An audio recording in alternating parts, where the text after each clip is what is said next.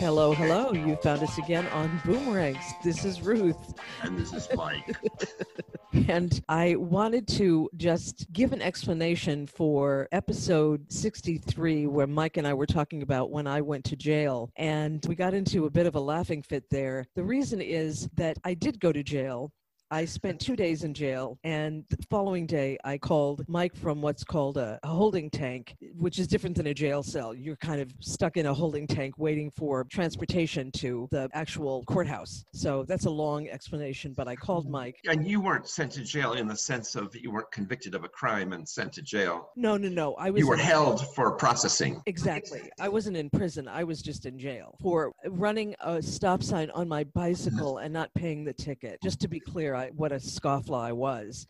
So at age 16, we should add, right? No, I was 18 at the time. I was tried as an adult. Damn it. If only I'd been picked up a couple of months earlier, I would have been a juvenile and I would have been put in juvie. I called Mike and I had to borrow a quarter from another inmate who was there in the holding cell, who very nicely loaned me her quarter so that I could make a collect call. And I made that call and said, Mike, it's Ruth. And you said, Ruth, where are you? We were supposed to get together and see a movie last night. And I said, Mike, I'm in jail. And you said, can you hold on for a moment? Joan Rivers is on Hollywood Squares. I just want to see it till the end. So I stood there holding the phone, waiting for Joan Rivers to get over her wit and witticisms on Hollywood Squares. Now, this is something that we laugh about today, but... Well, it's not like she was doing a 20-minute monologue. Well, and you also said that calls from jail, given your sister's situation. Calls from jail were not uncommon in my household. So now that we've cleared that up, Today, we're going to be talking about something that we watched together, socially distancing. We watched together Coastal Elites. And should we mention our new sponsor, Mercado Restaurant? Oh, Mercado, yes. Best mole enchiladas on the West Coast. Oh, my God. Best Mexican food in the world. Yeah. Yeah. And binging, the binging experience. What is binging anyway? Let's get down with it. Okay. And we're just going to sort of improvise from there if we need to improvise. But Coastal Elites, we watched. Let's lay it out in case people haven't heard of it. Oh, okay. Go ahead. Well, it's a film that was written by Paul Rudnick and produced by him. I forget the director's name. Jay Roach. Okay. And it was done in COVID style, insofar as it was a series of 5 monologues. So each actor did her or his monologue directly to a camera in isolation from the other actors. And by design, they were in different environments. And it was Bette Midler, Daniel Levy, Issa Rae, Sarah Paulson, and Caitlin Dever. Very good. Thank you.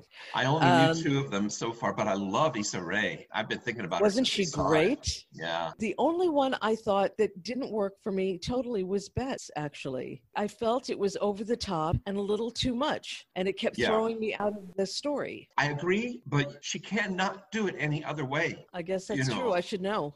I mean, she's big. Okay, because my thought was that she was directed to be big and that she could have been pulled back. Yeah, no, that's a good point. Someone could have stepped in and said, tone it down. I mean, she did have a director, after all.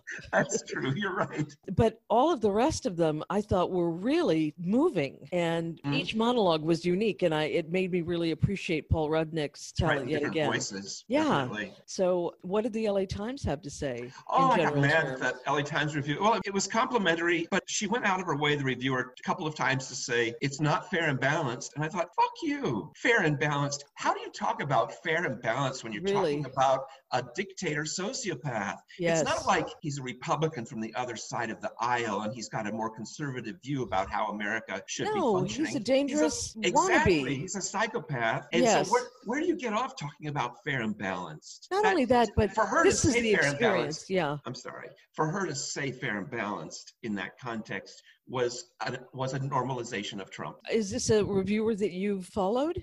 No, I just happened to pick up the LA Times Review before I got on the call with you just now, just to kind of see what they had to say. Oh my God. It's on HBO and it's called Coastal Elites. I mean, Yeah, really, right. what do they expect? So that's the provincial nature of the LA Times. So I'm glad I quit my subscription recently. I read, as you know, the New York Times. I have felt guilty about not reading the LA Times because I'm not really up to date on local politics. I'm not. I mean, I am aware because of my political group. They're very locally oriented, but I'm not as up to snuff as I feel like I should be. And yet it's because it's a provincial rag. And I get disgusted with it. And that's why I don't read it. It had a good reputation at one time, right? Before Tribune bought it, I think. Oh, yes. It had a stellar reputation. I mean, under Buffy and friends. Yes, even past them up until I'd say about, I don't know, 20, 25 years ago. There's some big conglomerate that bought them out at a certain point. It was the Tribune. Right. It was the Tribune. And they wrecked it because what is a problem with a lot of papers being bought by large conglomerates is that the local reporting suffers. In radio, there used to be these thousands of little stations peppered all around the country. Yeah. And then I guess one by one, they just bought out by these central companies. So it may say this is WXYZ from Lincoln, Nebraska, but it's really coming out of Pittsburgh because that's where their headquarters is. Really? I'm just saying that's almost maybe a metaphor for a pattern. How newspaper reporting has gone, where it's become kind of centralized and homogenized. So that's the environment out of which Coastal Elites popped up. Yes. And now that we've gone on our tangent about media, I want to say that I think it's short-sighted to categorize it as not fair and balanced because these were very personal stories. Right. And each person was speaking from their own perspective. Yes. They weren't doing it as a political ad. So right. How fair and balanced were they supposed to be for Hitler? Were they supposed to say, exactly. oh, well, he's doing all this stuff, but let's present the other side. Exactly. No, you don't do that when a psychopath is running things. No, and that's, again, why we need Coastal Elites and things like it to remind us that we're not alone out there. Yeah, it was very comforting just to hear other people rant and rave. And tell their stories about what it's like to live in Trump world. Yeah. Yeah. Live in Trump's America. So good. Glad we got that out of our system. 2 thumbs up, though. It's fun to watch. It's on HBO Max. Should we talk about binging? Oh, yeah. I've been binging. Have you been binging? You have been. No, I wanted to binge The Vow, but I was unable to because it's only out on a weekly basis. Oh, that's right. Which that's right. Like I'm not sure if I like that better or not. I'm just not sure. I don't know. It is kind of fun to get to anticipate what you're going to see the coming week, but it's also in COVID times we want a little more immediate gratification. Yes, exactly. Here's my understanding of what binging is. It is a little bit addictive. When you find yourself going down a bit of a rabbit hole, watching one episode after another of a program that you are very attached to and involved in. And one of the things that allows for binging is that little icon that says next. Oh, that's right. Or it doesn't even say next. Sometimes it just says coming up next. And it shows whether you like it or not. That's right. Stay on the couch, bitch. You're going to watch this. The first thing that I ever binged was Breaking Bad, and I binged it for many nights. I probably watched 4 or 5 episodes a night, which was not good because I was staying up until early in the morning. Right. I remember thinking, I'm a little hungover from this. I'm kind of having an unhealthy reaction to it. It got darker and darker. I felt worse and worse. And I think that at a certain point, I stopped binging it and went to just 1 or 2 episodes a night. I stopped doing a thorough binge on it. And I felt better because I didn't feel so in it. How did you do with Fleabag? Did you do a lot of successive episodes with that? They were shorter episodes, though, weren't they? They were like half 20 hours, minutes? and it was only 6, I think. If you don't remember, then I bet you were binging and you were in a Fleabag blackout. But what a blackout to be in. The show has a lot to do with it, too, because if they work in a good cliffhanger, it's very hard to resist that. Very true. And Breaking Bad's the one I'm doing now, and it's really hard not to stay up late and watch the next one because the cliffhangers, they come so suddenly and you just have to know what's going on. You know what's interesting? I watched Breaking Bad before. I'm watching it now. I'm seeing so much stuff that I don't remember. And I'm remembering that when I last watched Breaking Bad, I was in a bad relationship. And I think that my receptivity was narrower. I couldn't take in that much information. My mind was so occupied with so much junk that I could watch TV, but I really couldn't take too much in. Your Because amygdala was overloaded. yes. Oh, that's The one show I remember having to control myself to not binge it too much was Orange is the New Black. mhm. And that was the second series that was on Netflix. The first one was House of Cards, which I really didn't spark to.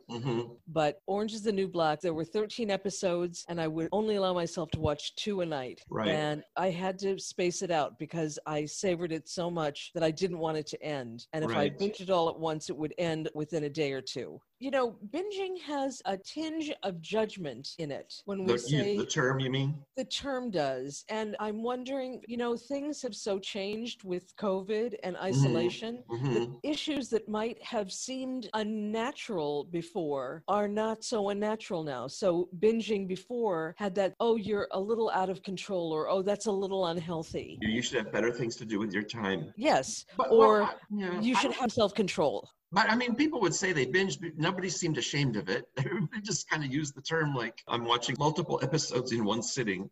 Well, with the Tiger King and that Oh, that's binge, right. things just seemed to really shake loose in our isolation. Yeah. So that I was binging Indian Matchmaker. Did I binge Love is Blind? I'm not sure I could binge Love is Blind. If I could, then I probably did. I'm remembering when the COVID thing started, and right away people were saying, oh, this is a good time to learn a new language. Oh, this is a good time to get all my scrapbooking done. Oh, this is a good time to lay out my business plan for my next big project. And it didn't take long before everybody was just worn out with that crap. And it was like, fuck it. You're the only one who's doing it. Out. Well, I have started doing You're doing yoga, I'm and you're doing yoga your and piano. That's true. and you're French. And I did sign up for a French class. I know. Well, but this is my point. I think maybe there's different personality types that respond to this quarantine environment differently. Because, for instance, some people, they say they're on the COVID diet, which means you just eat anything and everything in whatever quantities you want. And your meal plan is like, there's your first breakfast, then there's breakfast dessert.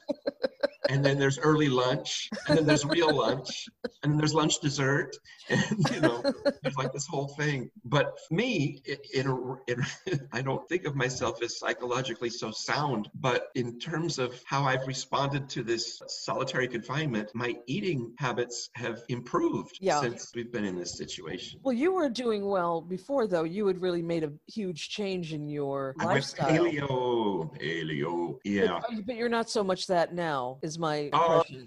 I'm not strictly paleo, but what I'm strictly is cook my own food. And when you cook your own food, by necessity almost, well, I guess it wouldn't have to be. I could be buying I could make onion rings if I wanted to, but I tend to make things that are pretty simple, and I try to make sure there's green stuff on my plate. Hey, I discovered Beyond Burgers this week, yesterday, in fact. Aren't those great? Holy smokes, they were amazing. I couldn't believe, and I took a whiff before I threw them in the pan, and it smelled a little like dog food, and I thought, oh, this is going to be horrible. But damn, if I didn't cook it up, 4 minutes on either side, and it was delicious. Yeah, they're really good. Impossible is even better. It's even better because it feels like meat. It has, I guess it's done with beet juice, but it looks bloody like burger does, and it tastes more like hamburger even than the Beyond Burgers. My doctor called me this week, and she said, I'm like late to this party about that eating less red meat is actually good for the planet. But one reason it's good for the planet that I didn't realize is that it takes a lot of water to raise steer. Yeah. And with a tiny fraction of the same amount of water, you can grow the amount of peas that you need to create the protein for the Beyond Burger. Yeah. And so you're really helping the planet when you eat this way. I remember when I was in high school, I became a vegetarian because I had a teacher that said, imagine that this is the amount of land that it takes to raise a cow. Right. And this is the amount of land it takes to raise soybeans. Right. And I was just like, well, game over for me. You were an easy sell. I am an easy sell. I am a totally. I would have gone easy right to sell. Bob's Big Boy and ordered a double cheeseburger. So the COVID diet has really worked for you. Your version of the COVID My diet. COVID diet is much healthier than my pre-COVID diet. Yeah. This leads me to a subject that I hadn't thought of talking about, but I was listening to this Slate Money podcast, and someone did a whole rant about what he called blands, that are brands that are advertised on podcasts specifically, like Harry's Razors, Casper Mattress. The idea is that all of these startups, all of these what are called blands, because they spark other companies that are copycats of them. Casper Mattress. Casper Mattress has now, there's Purple Mattress, Right. and there are all kind. I mean, I can't even name all the different versions of Casper Mattress, and they all have a 90-day money-back guarantee. They'll come and pick it up if you don't like it, and it comes in a small box, and it expands, and the same idea. So what the life cycle of these blands is, they advertise on podcasts, and they advertise on platforms that are just for what would have been called yuppies before, young liberal. Did I freeze? I don't know. I Okay. saw you freeze for a second. Oh, my internet is unstable. How ironic. Don't. How fitting. Boy, can I relate. And so they go through this cycle. They get all of this startup money. They get buzz. And in reality, what I heard was that Casper loses $160 on each mattress that they sell because it is so much money that's spent targeting these potential buyers. And each buyer is so precious. Right. So they actually make no money. And this guy said that by the time you see an advertisement for like Brooklinen on the New York subway, you know that they're spiraling out. That's the end of the life cycle. So we've spawned these what's considered very earthy brands, but in reality, Casper mattresses are made by sweat labor in China, and there's actually no there when it comes to what's a more honorable company or what has better values. There was that company called Tom Shoes, and they said that they gave a pair of shoes for every pair that was bought, and that turned out not to be true. I don't actually believe any of this sort of tugging at the heartstrings, bleeding heart liberal advertising. One big selling point is the environmental impact is supposed to be lessened. And God knows, Allbirds shoes, of which I own a pair because Zoe gave me a pair, and they are great shoes, but now they're talking about having a zero impact carbon offset for every pair of shoes, which may be the case, but at the same time, you could just say that in your advertisement, and how long would it take for someone to actually determine whether your carbon offsets were neutral? There was a toothbrush, electric toothbrush. Quip? There was the Quip. I have one of those. Because I do listen to some other radio people. I listen to Tom Hartman. It's not just Stephanie Miller. They're really blanketing the whole internet radio population. I used to listen to him all the time. I should get his podcast. He and Al Franken were my two favorite men who were podcasting, and now Al is no longer with us. Actually, Al Franken has a podcast now. Oh, that's good. I've heard that Franken might run again. That would be great. Yeah, I think he would win. I think he would be able to clarify his situation and issues that surrounded him. I saw an article that said that there are 5 different Minnesotas. There's the urban center of Minnesota that's very liberal, but there's the north and west part of the state is very right wing, and it almost reminds me of California, although we have a preponderance of Democrats in California, but there are geographic sections of California that are very different, that are very right wing. We've benefited from the change in ethnic balance that's happened over the last 4 decades or so. You know what's worrisome to me is that Biden is behind in the Latin vote, and he really needs that, especially in Florida. So that's a little worrisome. Yeah, they were saying what a disconnect. You know, there's the Cuban Americans, which tend to be very, very right wing. But the disconnect is that here you have a president who, from everything we can tell, is being completely controlled by Russia. And the Cubans normally would find that pretty horrifying. Yes, but in this, they're not putting the pieces together here. Not only that, but think about someone who is Latinx voting for Trump. Right. I mean, the beginning of his first campaign, the rapists and the gangs and just the way he's characterized, I don't understand that mindset where you would say, oh, I'd rather vote for, I just don't understand that at all. It makes no sense to me. Well, I don't want to cast aspersions, so I'll just limit it to the gay community where I have some experience. you can be a self-hating gay and you can support Trump and you can be part of the, what's it called? The Lincoln, Log cabin. the log cabin Republicans. You can have internalized homophobia that expresses itself as supporting the political party or candidate who is advocating your extinction. So maybe it happens on the ethnic level too for some. Maybe it's got to be something, because it makes no logical or emotional sense to tie your political affiliations to someone who is rabidly against the group with which you identify.